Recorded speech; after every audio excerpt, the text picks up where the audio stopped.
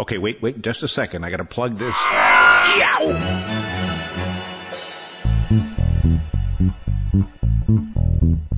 It's TechBiter Worldwide. I'm Bill Blinn with an hour's worth of technology news in about 20 minutes. That's because we leave out the sports, most of the jingles, the weather, and the commercials. Podcast number 159 for September 6th, 2009. Every time I get a new copy of a piece of software from Zara, I tend to be amazed. The latest application I've been looking at is Zara Extreme Pro. And I subtitled this, When Too Much is Just Enough. This seems to be just the standard operating procedure for Zara. The company has now brought yet another high-end graphics feature to a modestly priced product. Content-aware scaling. It's a feature that's available from Zara Extreme, a $90 application that handles both photographs and vector art. You don't find too often the terms $90, photographs, vector art, and content-aware scaling in the same sentence. Zara Extreme's content-aware scaling falls a little short of what can be done in Adobe Photoshop. But consider that Adobe Photoshop sells for $700, more than 7 times the price of Zara Extreme. The Adobe application can, of course, do a lot of things that the Zara program can't. But then again, Zara Extreme can do a few things that Photoshop can't. Content-aware scaling is important because it eliminates a common problem. Because content-aware scaling can be such a useful feature, I'd like to take a look at what can be done. And again, with any time we do anything with graphics, you really have to check out the website to see what I'm talking about. Because I can hold up my hands and wave them around, but that doesn't work very well in an audio-only format. What happens typically is when an amateur designer has a wide photograph that needs to be square, or a tall photograph that needs to be square, or even worse, a tall photograph that needs to be horizontal, bad things start to happen. Not knowing any better, the amateur designer simply squishes the image or stretches it. The result is unattractive. And as I said, it's even worse if the designer has a portrait image or a square image that needs to be a landscape image. That's wider than it is tall. People who weigh 120 pounds soaking wet suddenly appear to weigh 530 pounds.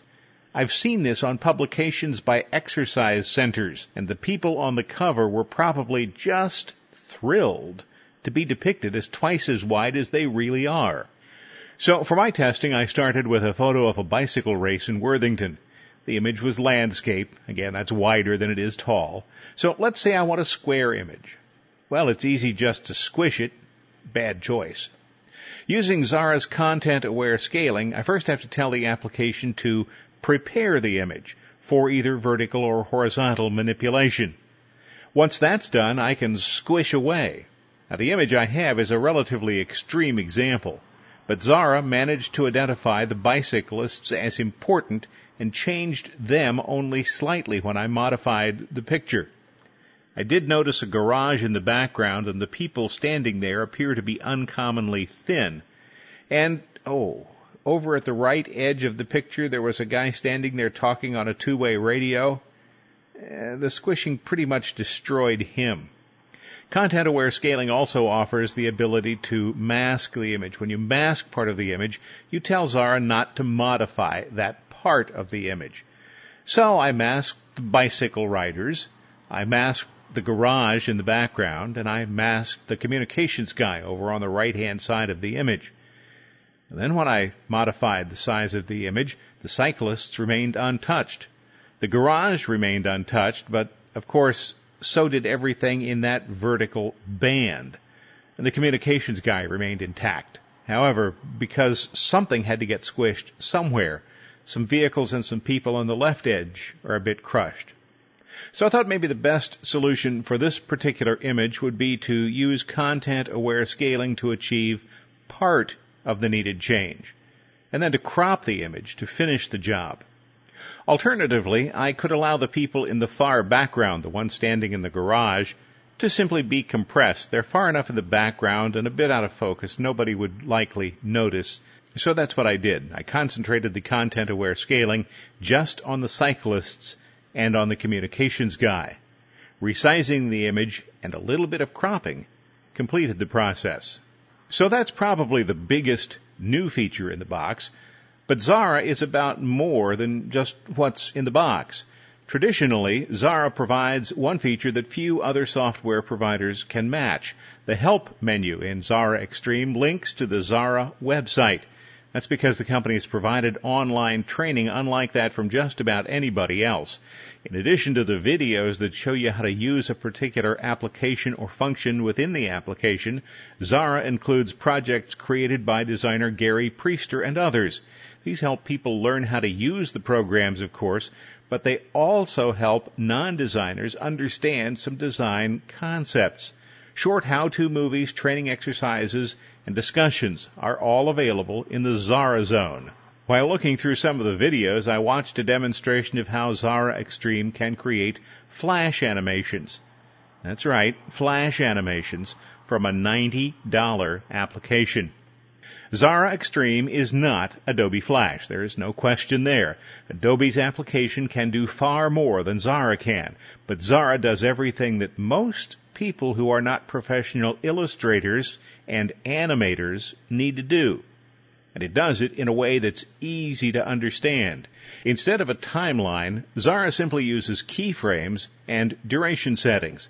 A keyframe is a particular point in an animation where something important changes. So you create 2 keyframes and set the duration of the first to 5 seconds. Xara will then create an animation that starts with the image in the first frame and create all of the intermediate frames needed to get from the first frame to the second frame 5 seconds later. You can make an object grow, shrink, move, or change color, or some combination of those, all without ever having to touch a timeline. I decided to create a little animation that said TechBiter Worldwide. I wanted it to start with the text relatively small and black, and by the end I wanted the text to be larger, red, and in the lower right-hand corner. So I created a 400 by 100 pixel frame that I wanted to use for the animation. Then I created the small black text in the upper left corner of the stage. It is important with Xara to name anything you want to animate. Then I duplicated the first frame, enlarged the text, and changed the color to red. Xara itself will take care of creating all the intermediate frames. The default is for the animation to take half a second and the second frame to display for half a second. I, of course, changed that because half a second is entirely too fast for what I wanted to do. The animation occurs in 1 second, and then the frame with the larger red text displays for 2 seconds. Then it repeats. All that was left for me to do at that point was to export the Flash movie and embed it in HTML. Total elapsed time to make this little piece of Flash animation? About 2 minutes. Xara Extreme comes in 2 versions, Xara Extreme and Xara Extreme Pro. The version I've been talking about, the $90 version, is Xara Extreme. The list of differences between the regular version and the professional version is surprisingly short, but it illustrates why one of them has the professional badge and the other does not. The additional features included in the Pro version are the ones that professional designers will need. Examples include support for Pantone colors and color separations, both needed for color print work. And to assist with output for printing, the Pro version also includes support for the PDF-X format, as well as for Microsoft's XPS export format.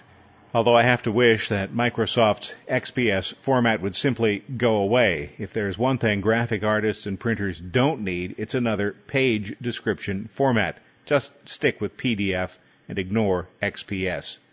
Both the Pro version and the regular version can create panorama views for multiple photographs, but the Pro version offers a slightly more powerful set of options. So the bottom line for Xara, or Xara Extreme, well, it lives up to its name, 5 cats. Xara's interface continues to be just a little bit quirky when compared to other graphics applications, which are quirky in their own way. But Xara packs an astounding amount of power into a small, inexpensive package. This could be the application that you would choose if you must have the fastest graphic application available, even if that means you'll pay less for it than you would for the famous name brands. For more information, check out the Zara website. You'll find a link to that website from the TechBiter Worldwide website, which is, of course, www.techbiter.com. Microsoft offers the ability to password protect documents from Word, Excel, PowerPoint, Access, and other programs. If you forget your password, don't mind spending $40 and have several hours, days, or weeks to wait. Recovery is easy enough. Just use a program such as Passware's VBA Key to conduct a brute force attack. I tried out the demo version of the application recently. The demo version is limited to revealing passwords of up to 3 letters. And the more you know about your password that you want to crack, the faster you'll crack it. This is a useful tool, one that can help someone who has forgotten a password remember it so that you can get back to an important file. It could help a manager who finds out too late that a key employee's password-protected files contain mission-critical information. And it can help police officials who are investigating a crime. Passware has several applications that are designed to remove or identify several types of passwords. As with most tools, they could be used for good purposes or bad. Because the demo application could crack passwords shorter than 4 characters, I created a file with a password that I would never use, my initials, WFB. After saving the file to the desktop, I visited the Passware site, downloaded the demo, and installed it on my computer. The application can recover file passwords, which is what I wanted to do. It can recover Internet and network passwords, reset the Windows Administrator password, or search the entire computer for password-protected files. So I selected the first option. I opened the file with the Passware tool, but I could have just dropped the file onto the application using the mouse. Pretending to know nothing about the password, I watched as the application started trying various combinations of letters and numbers. Even with a 3-character password, the process could take days, and the computer's CPU was consumed entirely by the process. So I halted the process. If you've forgotten the password, you might still know something about it. I returned to the setup screen and selected Other, which would let me add some additional information. I started by telling the application that my password was exactly 3 characters long and that it did not resemble any English word. And finally, I told it that it began with W, consisted only of letters, and that all the letters were lowercase. That's a lot of clues. And with all that information, it found the password in less than a second. Many people have created free applications for recovering what are called file modification passwords. These are passwords that are applied so that others can open a file but not modify it. If you have a file that you can open but not modify, then you need only a free application, such as the utility from a Norwegian programmer, Einar Stahlhaus. You'll find a link to that on the TechBiter Worldwide website, as you'll find a link to Passware for their applications. Just in case. In short circuits, Windows 7 is here, more or less, sort of.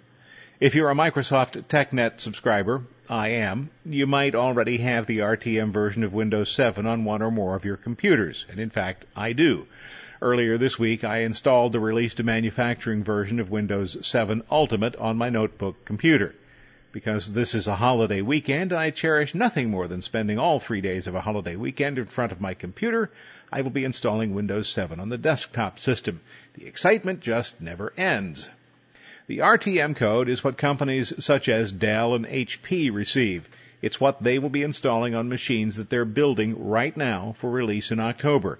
The RTM code is what Microsoft sends to companies that manufacture installation DVDs.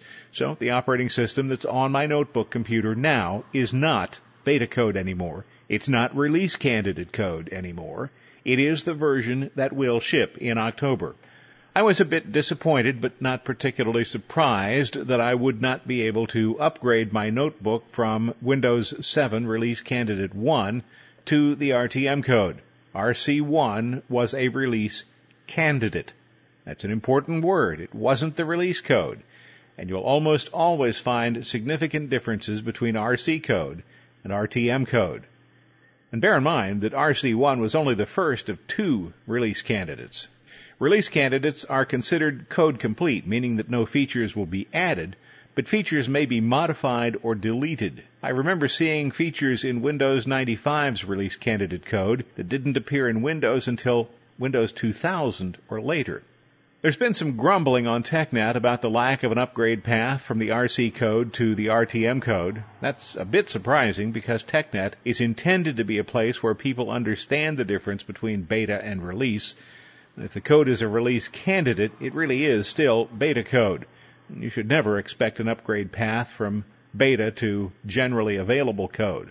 So I knew that I would need to format the drive and start over with the laptop. The desktop computer has XP. Migrating from XP to any version of Windows 7, pre-release or release, required formatting the drive. I didn't want to do that twice on the desktop, so this weekend I'll be formatting the drive once and installing Windows 7. Having used Windows 7 in pre-release form for several months, I know that this version of Windows is everything that Vista was supposed to be, and a lot more.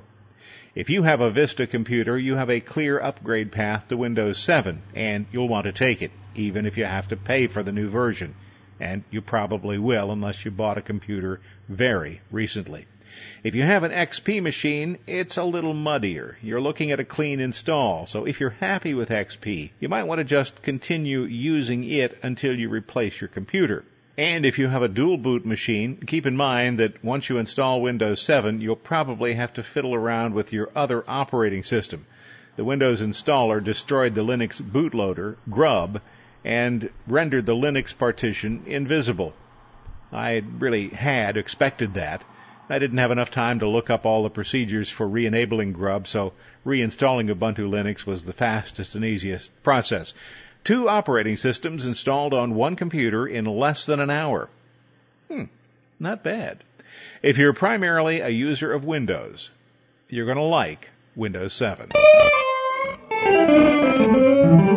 The United States has already approved plans by Oracle to acquire Sun Microsystems, but the European Union hasn't yet fully weighed in on the matter, and it appears that there is some concern in Europe that allowing the takeover would be a bad thing.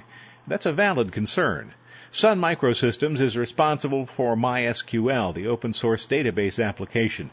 Oracle is the developer of its own closed-source, expensive database application. The concern is that Oracle will acquire Sun and kill MySQL. While short of blocking the move, the European Commission has voted to continue its investigation of the deal. European Union Competition Commissioner Nelly Kroes says that the acquisition of Sun by Oracle could reduce competition. The Commission has until mid-January 2010 to make a decision. The European Commission seems to be a bit more concerned about unfair competition than is the U.S. Department of Justice. Kroes has said that open-source software is an important alternative to proprietary solutions and wants to make sure that such solutions will continue to be available.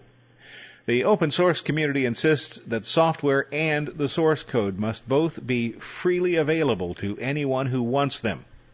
Companies are allowed to charge for support, which is how the applications are effectively monetized. Companies such as Oracle charge high prices for both their applications and their support.